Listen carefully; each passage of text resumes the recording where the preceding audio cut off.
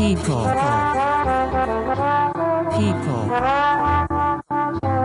People like games.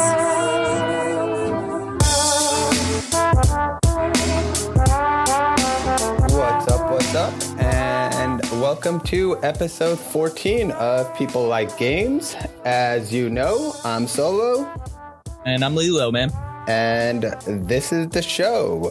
If you have not gotten a chance to just yet, find us on Twitter at People Like Games. And if you have not gotten the opportunity as well to subscribe, review, and leave a whole bunch of love and recommendations on iTunes or Google Play for the podcast, be sure to do that.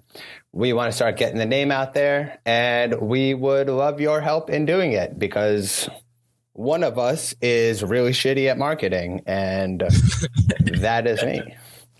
Yeah, but so we need help. We do need help. How you doing, Lilo? How's your day going? Dude, today is a pretty good day. Definitely above average. So let's go with that. Above average is, I like that description. I feel like that's the way that I don't live my life for a large.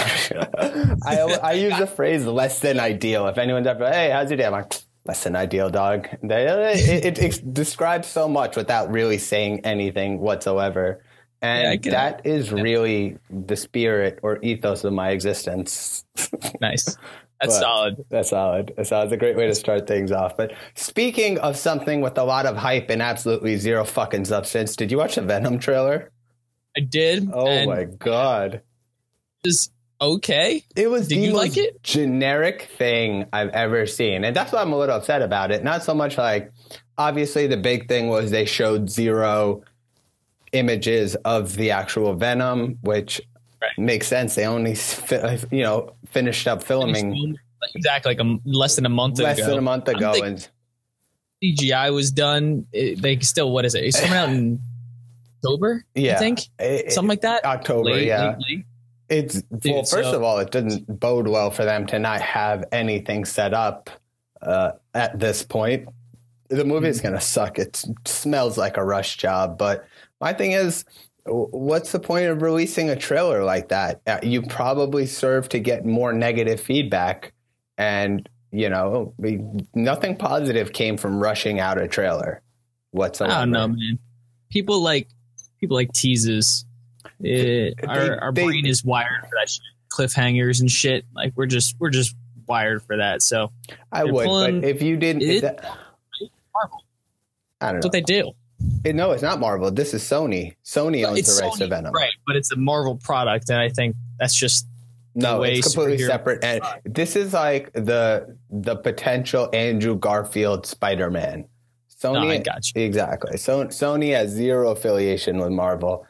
The only good character that Sony owned was Spider-Man and the X-Men.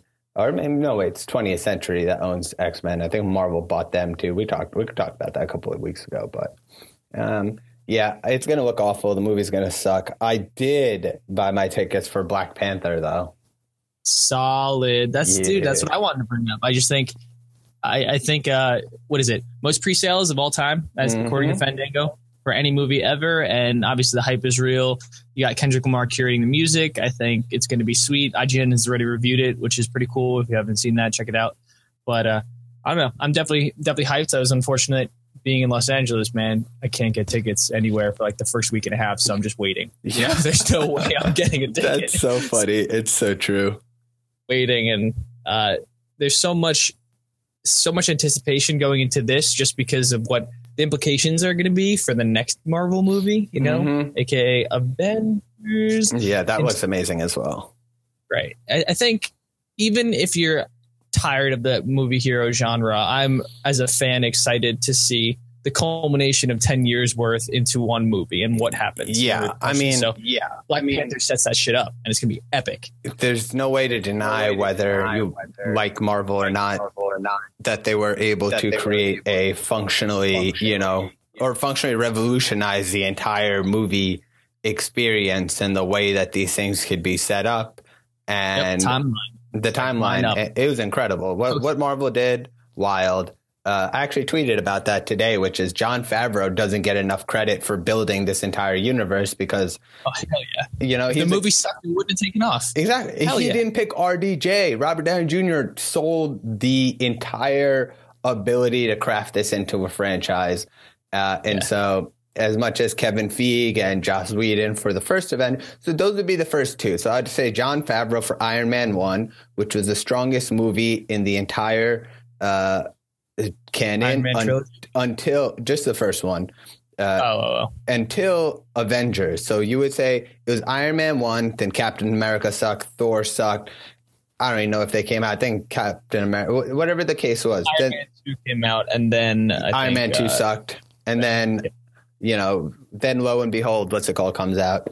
The Avengers. And that was great. That was the first time they ever did it at all in any degree. And it worked perfectly. And it's funny if you think about it, that not even 10 years ago was the first time this ever happened. And now look at how they've sort of exponentially multiplied that scale. Like, I can't even imagine what Infinity War is going to be like.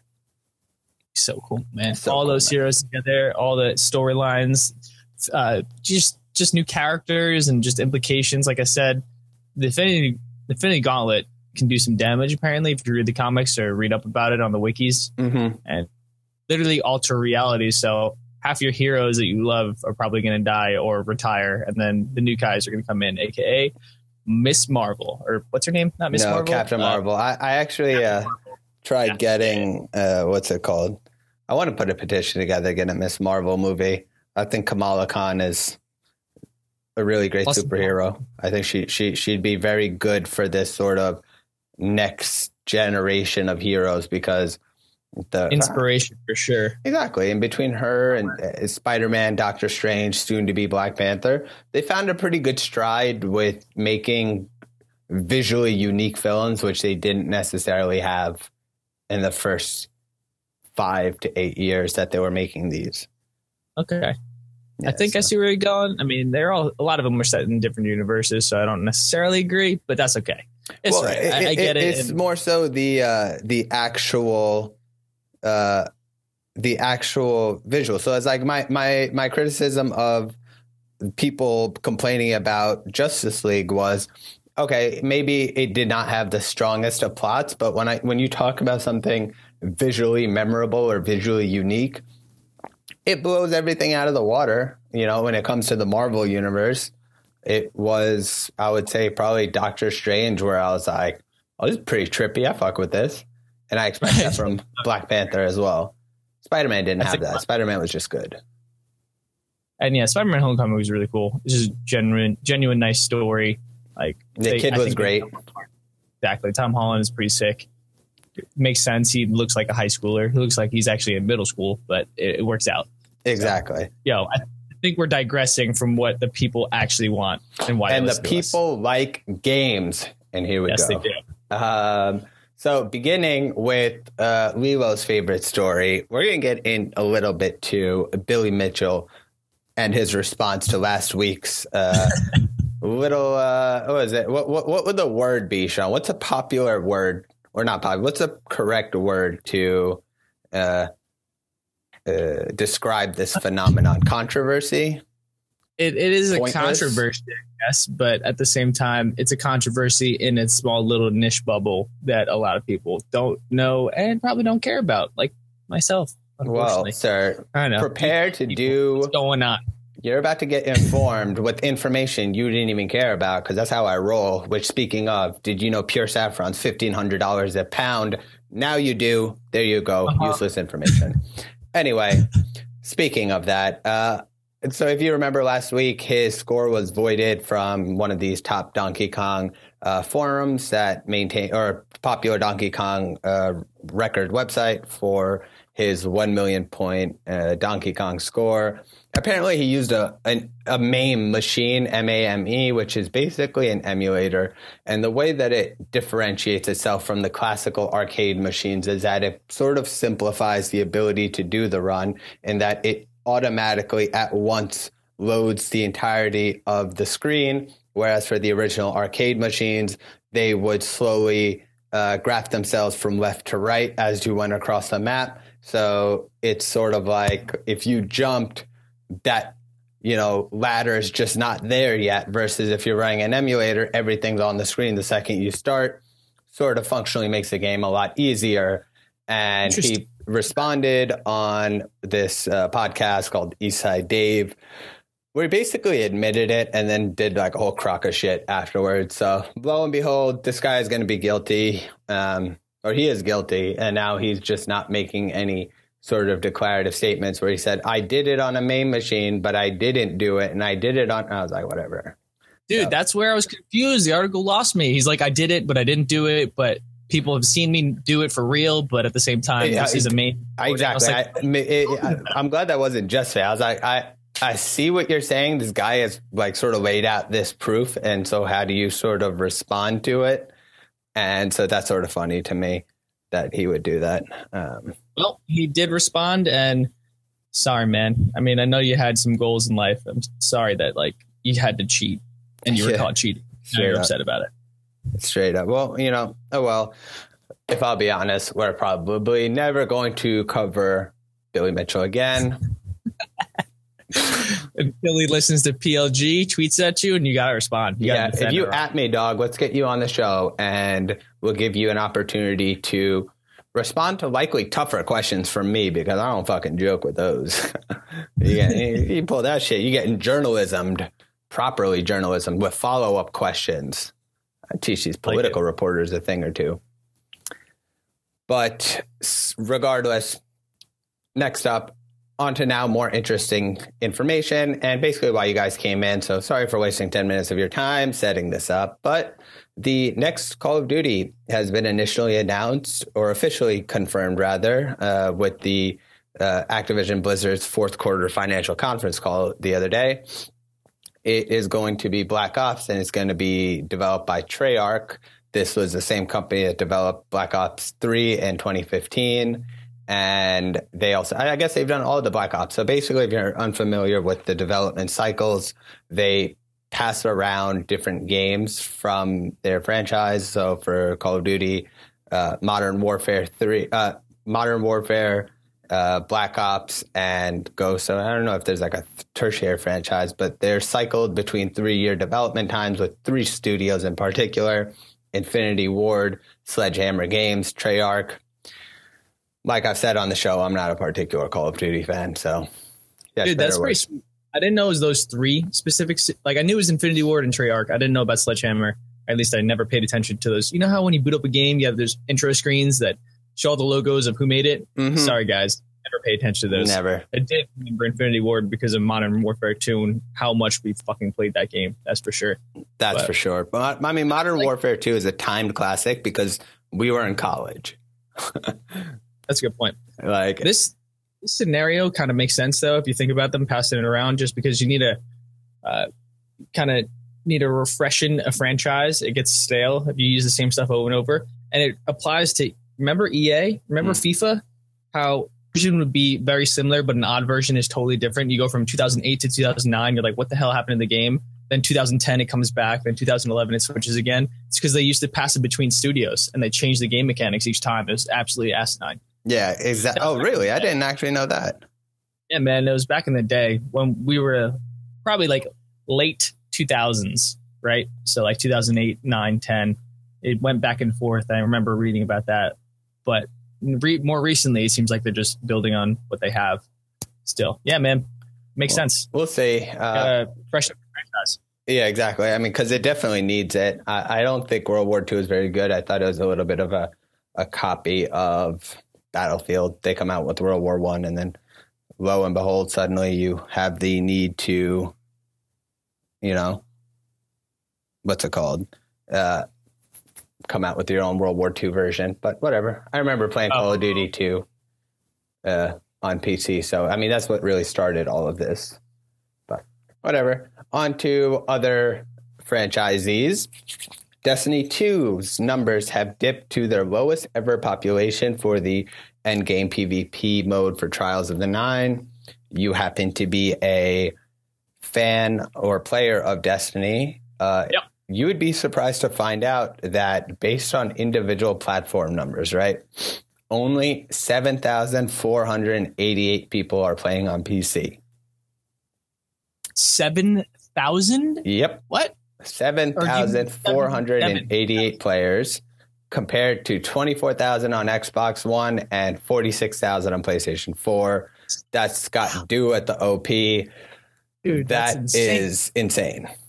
I did not know that. I mean, it's funny because, a couple of my buddies and I, we still play. It's a beautiful game, man. Like, you can't beat the PC's graphics and just the output. It's amazing, but I did get bored with it. And I'll be honest, I haven't played it recently. So, like, that's 7,000. Damn, that sucks. Sorry, Destiny. Bungie. It's not looking good. Yeah, exactly. If you can't keep players with the new games coming out, then, like, you have no business here. Especially since they even included the microtransactions, too, in the gameplay, which a lot of people were pissed about. And so, can't keep players there. You're not developing enough new content. Like, that sucks. They apparently have a new, one of their biggest expansions coming out, or the biggest content releases for Destiny 2, but apparently it's not going to be part of the current expansion pass. So regardless, you're going to have to go out of your way and pay for it anyway. Exactly. They ruined the game, but it's such a great a concept, and it upsets me so much to see Bungie, the creators of the greatest franchise ever, pull shit like this. But can't do much about that. Gotta make money, and can't fault them. I get it, but it doesn't look like they're gonna be having a lot of purchasers of the new. Oh shit, we're missing the. Did you? Okay, so now that we're done with Destiny 2, that game's washed. Fuck Bungie and their stupid XP rigging anyway. So, any company that does that type of shit deserves that. That's how you really, man. Damn. Any company that pulls that shit, like, you'll get the numbers if you're just cool about it. Like, I don't think, or at least I don't believe that something like Grand Theft Auto Online is inherently exploitative in its business model, but I think something like Destiny 2 that caps your XP is a little bit more insidious, because if you're using that XP to buy shit, and then if you're not getting that whatever XP to be able to purchase it in game, then you're going to spend real money. And I don't look at myself as the example. I look at like a 15-year-old kid who's playing the game, and then he'll go and pay for that. And I'm like, why? Sure. Like, why would you set up a business model that's going to go after that kid's pocket? It's just unnecessary.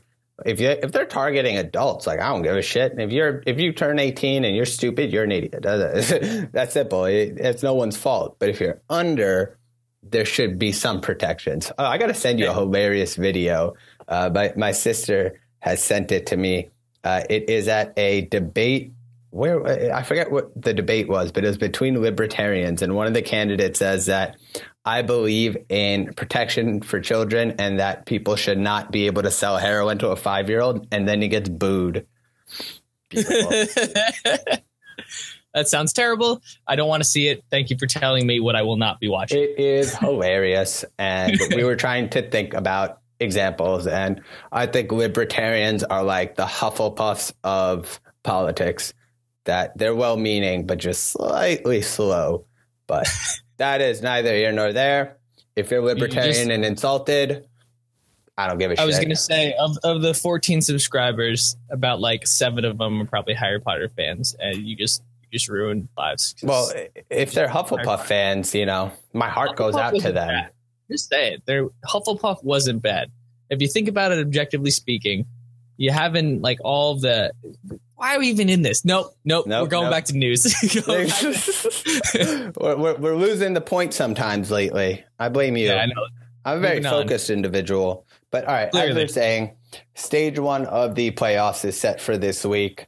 It is of the Overwatch League. So what we're going to get into right now is about 5-6 Overwatch topics before we jump into Activision Blizzard. So I do not really love the playoff format. I think it is slightly convoluted, as I said, and doesn't make particular sense. It's sort of under. Can you describe it to people so that they know what the hell you're talking about? Or all right, you want me to? I'm gonna let you take this one. All right. it's quick. There's 12 people or 12 teams rather in the league. So each the whole league as a whole is divvied up into 4 separate, I guess, groups, right? Not 4 separate groups, 4 separate time periods of 5 weeks each. So you're going to have a mini season for 5 weeks essentially. And what they want you to do is, and I realize this, I think this is probably what you have a problem with, is they tried to make each season competitive. So of the 4 mini seasons, you have 5 weeks of gameplay, and if you're not playing towards something, the players are going to get stale and it's going to get boring and whatnot. So what they did was they have playoffs at the end of each season, mini season, and the top 3 teams play for a prize pool. First place gets $100,000, second place gets $25,000, and the last 5, I don't know, all these teams are eliminated. What was cool about the one coming up is like you can see who's still in the running. We got, 5 teams that are 5-3 or 4 teams that are 5-3 that are playing for that 3rd spot to go into the playoff. And apparently there's like 43 million different permutations of how it could play out between each team and what could happen, especially since you take into account, map aggregate score, I think yeah, the map aggregate score was the weird part to me, which is like, so basically what happened was, sorry about this, I got some noise going on in the background. So basically what happened was the Seoul Dynasty, I believe, could be in potential jeopardy of getting eliminated from the playoffs solely for the fact that they lost to the Valiant. Yeah. Oh, exactly. So they got whooped by the Valiant. I thought it was London Spitfire and Excelsior. No. Oh, and they lost the 3rd team too. Yeah, you're right. Exactly. Right. Okay. Wow. Well, I guess apparently my phone doesn't go to mute. So that's always good to know. Exactly. But anyway, yeah. So as you're saying, I think Valiant fell down. I think we made a mess of that. So we're going to get back around to that eventually. Anyway. Yep. Next up, we're going to get to the first female player in the Overwatch League, Geguri. If you've not heard of her, she is a South Korean player, which, surprise. Right. Surprise. So she's nasty. Have you seen her videos? She's actually ridiculously good. But she was so good that she was known to be accused of cheating by people. I think some of the people who accused her were in the league still. Yep. They were professional players because they didn't think that she could aim that well and all that stuff. And it sucks because in this world we live in Asian culture, like women aren't expected to do a lot, man. So I'm just saying, her coming through and boss, it's awesome, but she was getting so many racial and stereotypical man versus women type comments and whatnot. But hey, proud of her. She's on the team, though it kind of sucks the circumstances of why she wasn't originally on the team. It's cool that she's there now, and hopefully she does well in the league, man. Very true. And I thought this great article by Rob Zachney over at Waypoint titled Esports in the Glass Cliff, Overwatch League may get first woman player. It's just a really wonderful analysis of the situations that lead to these moments. So in essence, everyone knew about Geguri before the Overwatch League started. Everyone knew that she was able to be signed, and the argument was that she did not have the skills. Therefore, it would not be, she did not merit being in the league. And however, now suddenly the opportunity that arises isn't one with a good team, one that allows her to be part of a group that becomes a good team. She ends up going to the by far and away shittiest team, and then to get your chance. Like, so, you know, it's a shitty situation, but unfortunately, I mean, she's going to do well regardless, and then hopefully she'll be picked up later. I mean, this is the truth of it for women and minorities. Sometimes if you want your opportunity, this is the shit they hand you. And if you want to get in, you got to make it happen, regardless of what the excuses are. So I'm going to be rooting for her. I want her to win. I want her to be the first of many. Yep, I agree. First of many. Yeah, first of many. First of many. And they also signed up. That's good. Exactly. The first of many. And they also, the Overwatch League also hired a little bit of color to the booth as well. They signed Malik Forte and Alex Mendez, who are pretty great esports casters. So that'll be exciting. I think they started one started last night, and then they have a second. I think Malik starting tonight, or Alex starting tonight. We'll see. Cool. Yeah, cool. I'm in. Cool. Nothing special, just a little talk. Next up, the Overwatch League, or Activision Blizzard, confirmed that they're going to be adding new teams to the Overwatch League next year, primarily focusing on Europe and Asia. But give it to them.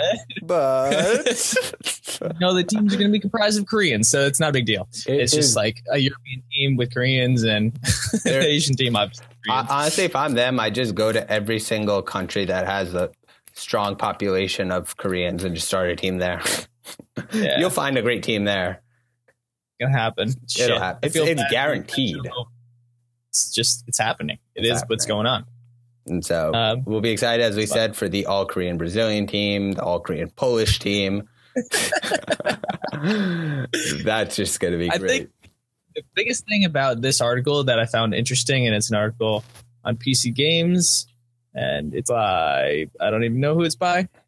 Really, he's just mentioning how Blizzard is expecting to go net profit, or expected to profit with the Overwatch League at the end of this year. And I was like genuinely interested in how that was going to happen. I really don't know, with the viewers dropping over time, how they're expecting to go positive. And I don't know. Well, the thing is, they got numbers. I mean, I'm sure they're profitable simply by the fact that if your team, say your team, and you paid $20 million to get in, do you see anything worth $20 million? If you take 12 teams and put $20 million into each of them, that's a lot of money. And they necessarily, I don't think, have spent all that money. Right. I can understand that. To have one stadium that everyone plays, and then having their sort of living cost on a secondary scale. It's not like these kids are raking in millions just yet.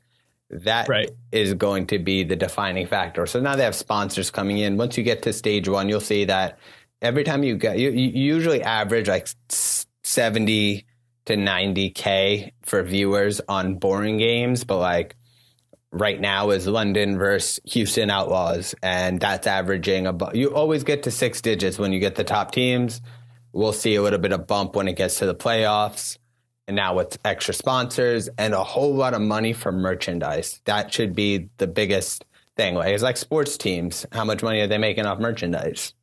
That's a good point. Yep. I wasn't thinking about merchandise in general, but that makes a lot of sense. Well, I'll explain why that's interesting and how they're making money once we get a little bit more into the Activision Blizzard financials. However, just a little bit of game information. The Year of the Dog event has started. Pretty dope. Yep. My first Owls. This is all Owls, dog, or Overwatch rather. There's a couple of new legendary skins. I really love the McCree. I really love the Genji. Yeah, they look pretty sweet. I think Pharah is going to be awesome, dude. And obviously, the goal is for someone like, for people like us, completionists, we want every single one. So we're just going to have to play arcade for fucking ever.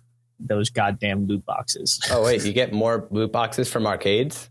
Are you kidding me right now? You call yourself an Overwatch player? You don't even know this? No, I didn't. You gotta get 9 wins. If you get 9 wins, you'll get 3 additional loot boxes, other than just like winning a game your first time that day or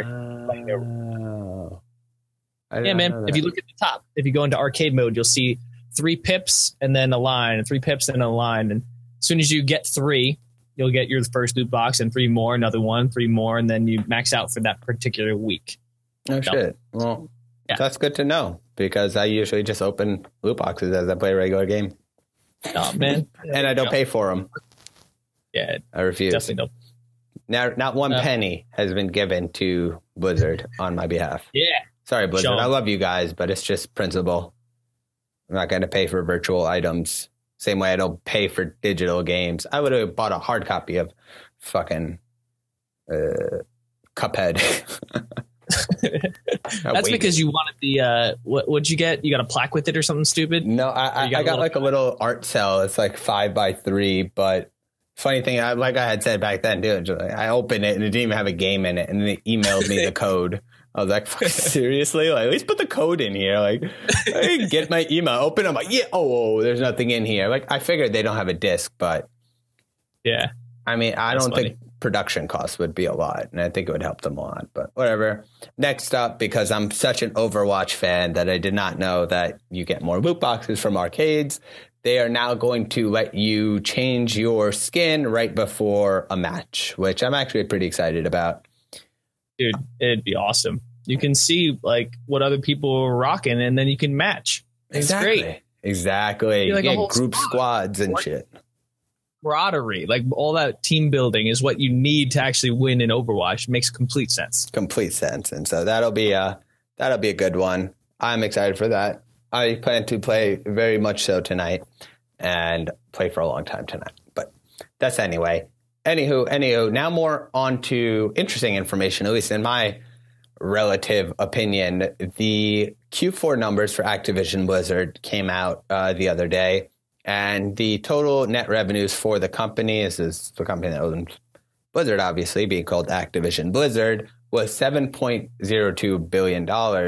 However, the company made over $4 billion from microtransactions last year, which is over half of the total revenue. And so it should be noted that that means that Activision Blizzard made more money from microtransactions than they did from actually selling video games. It's absolutely absurd how much money that is. Fucking which is amazing. Bonkers. Just mind-boggling, and it just shows the addictive nature of video games and of rewards in general. And dude, if anyone knows how to do it, it's definitely Blizzard. Though in that article, I'm guessing you were mentioning the fact how 2 billion of the 4 billion was actually netted reactions. The app company, what's it called? From King, one company, Candy Crush Saga and Shuffle Cats. Two games gave you $2 billion in revenue. Candy Crush is a sinkhole. Oh my goodness. I cannot believe that still exists. Right? It's still going on. You can have you have up to 800 levels or something stupid, or even more than that. And people are they want them extra hearts and the extra everything. But you know what's really interesting about that to me is that the fact that you would assume that someone who's playing PC games has a higher net average of money to be able to spend on microtransactions, loot boxes, whatever the case may be. But then when you get to mobile and you're like, oh shit, how did mobile make almost as much as PC?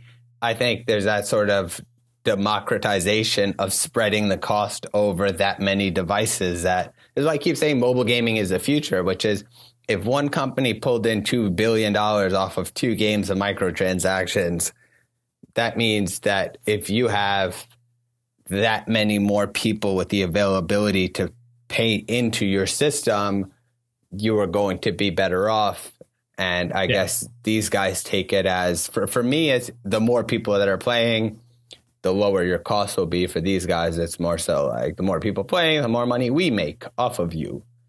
That's just logical. It makes sense. I don't begrudge anyone making money. I'm a capitalist, but simultaneously, I begrudge microtransactions. I frown upon them because, it's like we said with the EA thing and the games and services, which is that they're just going to ramp up those smaller costs as they take away more, full costs. So pay once and then own something, or pay forever and basically rent it, which is what we're all moving towards, a rental economy where no one works, no one owns anything, and all their money is in company money. Is that company currency? It'll be like pay with your Blizzard dollar, Right. Oh, well, guess what they fucking did when it came to buying the Overwatch League skins? They didn't just give that to you for money. They're like, translate your shit into tokens and then spend your tokens. Yep. Fucking retarded. Same thing Pokemon Go did. That conversion of money is a psychological trick to get children. I shall stand by that one, for better or worse.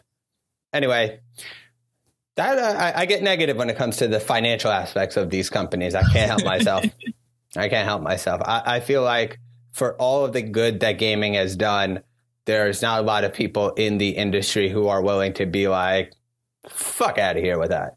So now you have 1, 2 with Lilo.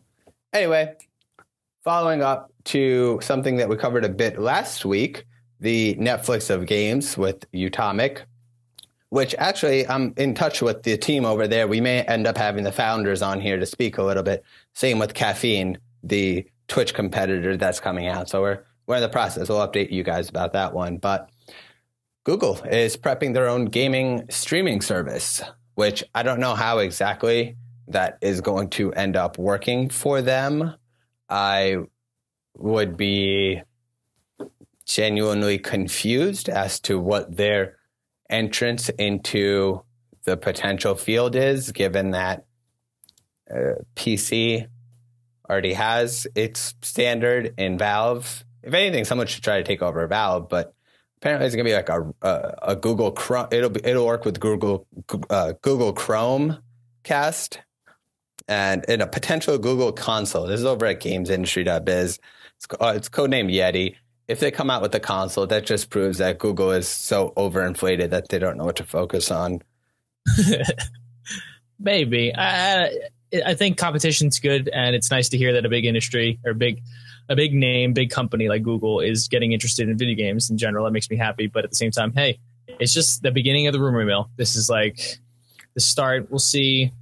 I feel like we should wait to develop our opinions. Oh, I agree, because they could do very much what like Amazon did, which is when the Amazon Studios came out, and I was like, you're like the book delivery company, and what do you know? They're coming out with bangers, they're winning Oscars, etc. So they're getting into all these different services, and they're doing a very, very good job changing the industry. So you never know. Google could be the guy, comes in and revolutionizes. It'd be sick. That's true. Google Maps still sucks. Until we get more details about Yeti, I'm going to hold my opinion. Yes, Google, hit us up. We want to be in the know. Know. Anyway, now on to one of the more interesting topics, and this is actually called this probably episode 2 if you guys go back, PUBG versus Fortnite. So PUBG's average player count declined for the first time ever, which is wild if you think about it.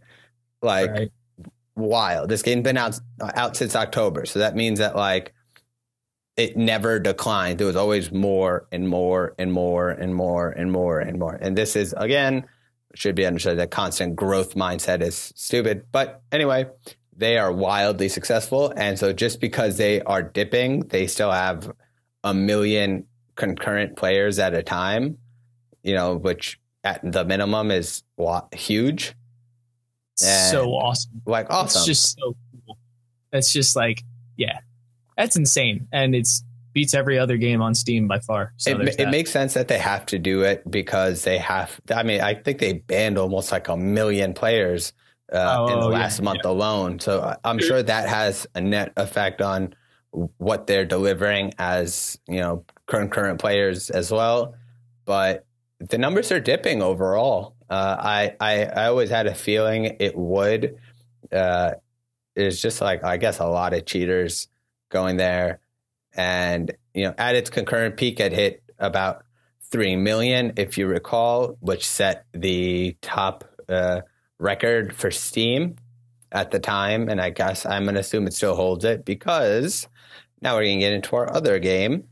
Fortnite just topped PUBG's high with 3.4 million concurrent players, as opposed to 3.2. And the best part, the game's not even out in China yet. Mm-hmm.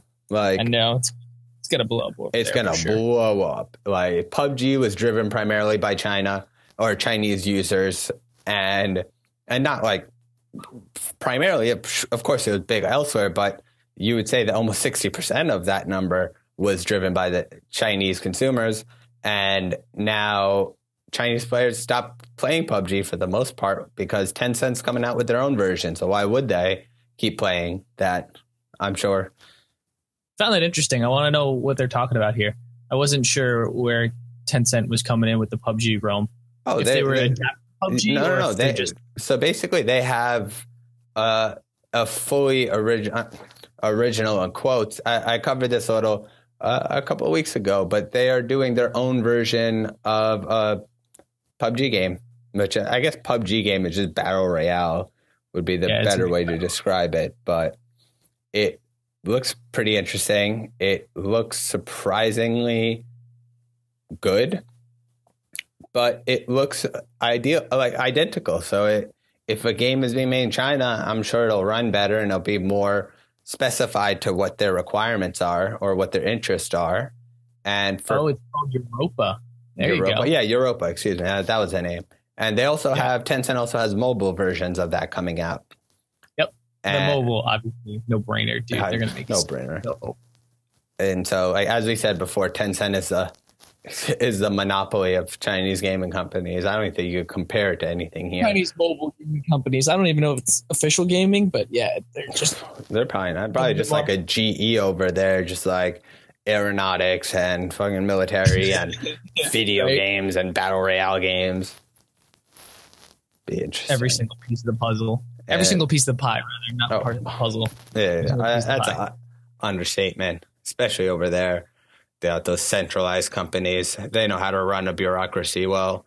But anyway, I mean, Fortnite's only going to get bigger. I always had a belief that Fortnite was going to end up becoming bigger than PUBG, if only because it's more accessible, more fun. Free, man.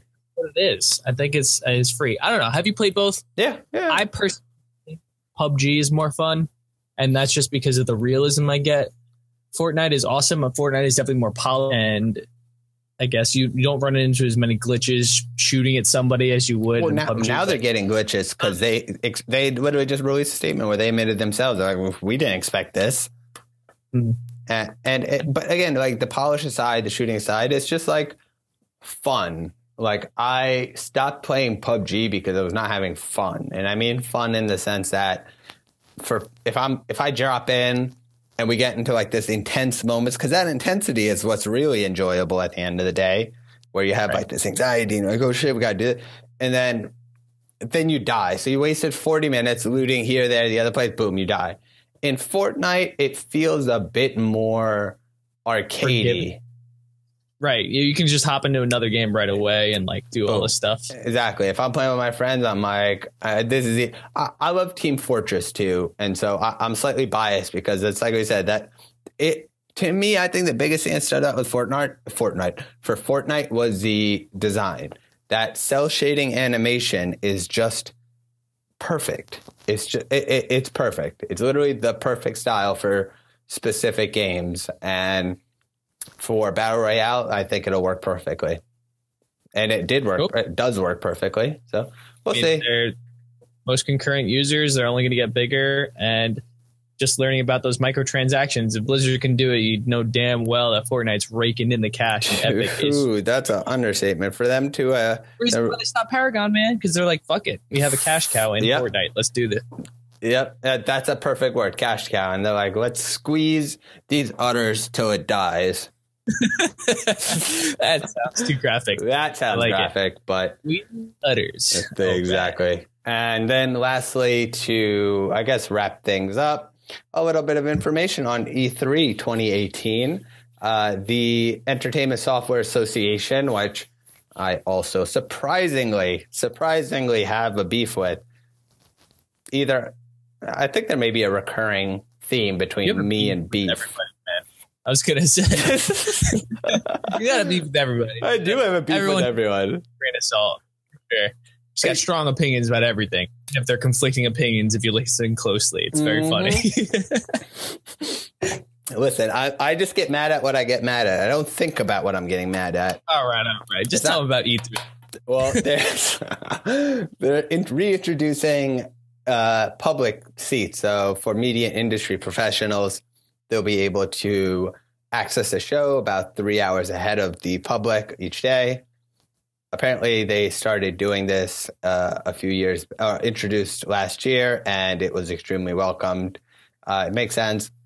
It gives the professionals in the industry a chance to check out the floor, the games, the offerings, etc., do their networking, and then it allows the people who are there simply to have fun and consume in after the fact. So they're not mixing with each other, which I guess is sort of silly. I mean, you would think you would want people to mix, but I also understand that if it's your job to do that, you go about attending something like E3 slightly differently than us, who would be like, oh, ooh, what's that? What's that? Exactly. I think you don't want distractions. That's the whole idea. Yeah. It makes sense to me, just having media who are there to critique and analyze versus a fan who's just there to enjoy.